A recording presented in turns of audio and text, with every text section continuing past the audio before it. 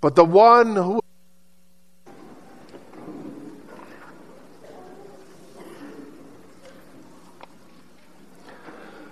My little brother sometimes plays the drums in a rock and roll band, and they haven't been very popular.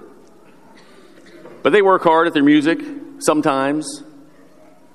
And when they play concerts, they're always the warm-up act. Some other better-known band is always the headliner. And most bands, of course, want to move from being the warm-up act to becoming the headliner, becoming famous, making big bucks. But John the Baptist, on the other hand, he recognizes his vocation as the warm-up act. Perhaps he realizes how important it is for the kingdom of God to live his vocation, to be the Messiah's herald. He has no aspirations of becoming the headliner. That's not his calling, and he knows it. He knows the headliner is Jesus, the God-man himself.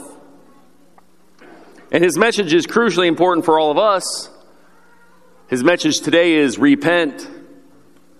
John challenges the Pharisees to produce good fruit as evidence of their repentance.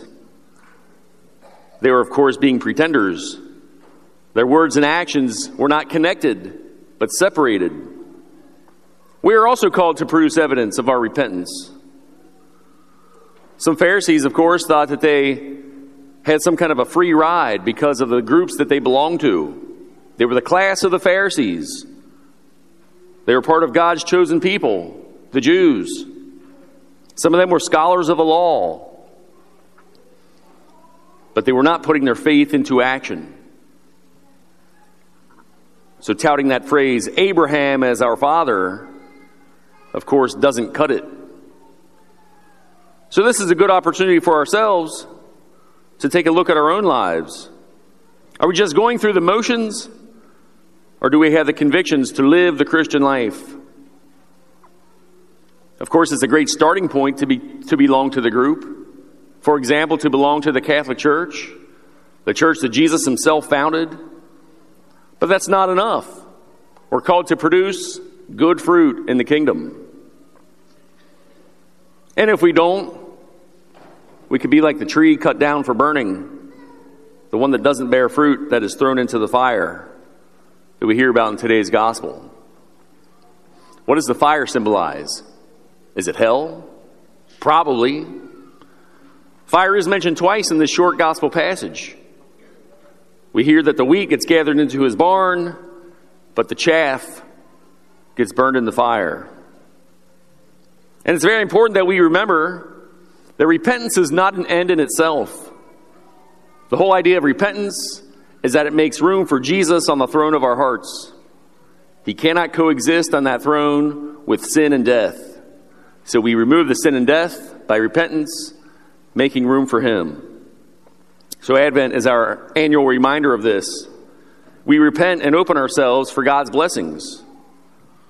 Sin, fear, indifference, all these things block our willingness to repent and have that openness to him. So how do we repent? We pray. We examine our conscience. We go to confession, receiving that sacrament, receiving the supernatural grace, the grace which is the life of God active in our lives. And by that grace, that supernatural gift, we're able to stop the sinful habit. We're able to do something virtuous instead. St. John the Baptist points out that being a Christian means making a commitment. It's not just a title we share, but it's a life that makes demands on us. It's a life that calls for sacrifice. It's a life in which we encounter the Lord Jesus himself. And it's a life that brings fulfillment, joy, and the promise of eternal life. So, of course, we can't proclaim one thing, but then practice another. So Jesus invites us into a way of life that permeates all aspects of our lives. But, of course, the temptation is to compartmentalize our faith, something that we get out of the box for maybe 55 minutes on Sunday morning and then put away for the rest of the week. But the Lord Jesus says, no, live it. Live it the whole week, every moment of every day. live the authentic Christian life. We can be imitators of St. John the Baptist. We also can be the ones that point out the headliner, Jesus Christ, the God-man, the one who comes to redeem the world, showing him to the world as the greatest gift that we can give and the greatest gift that we can receive.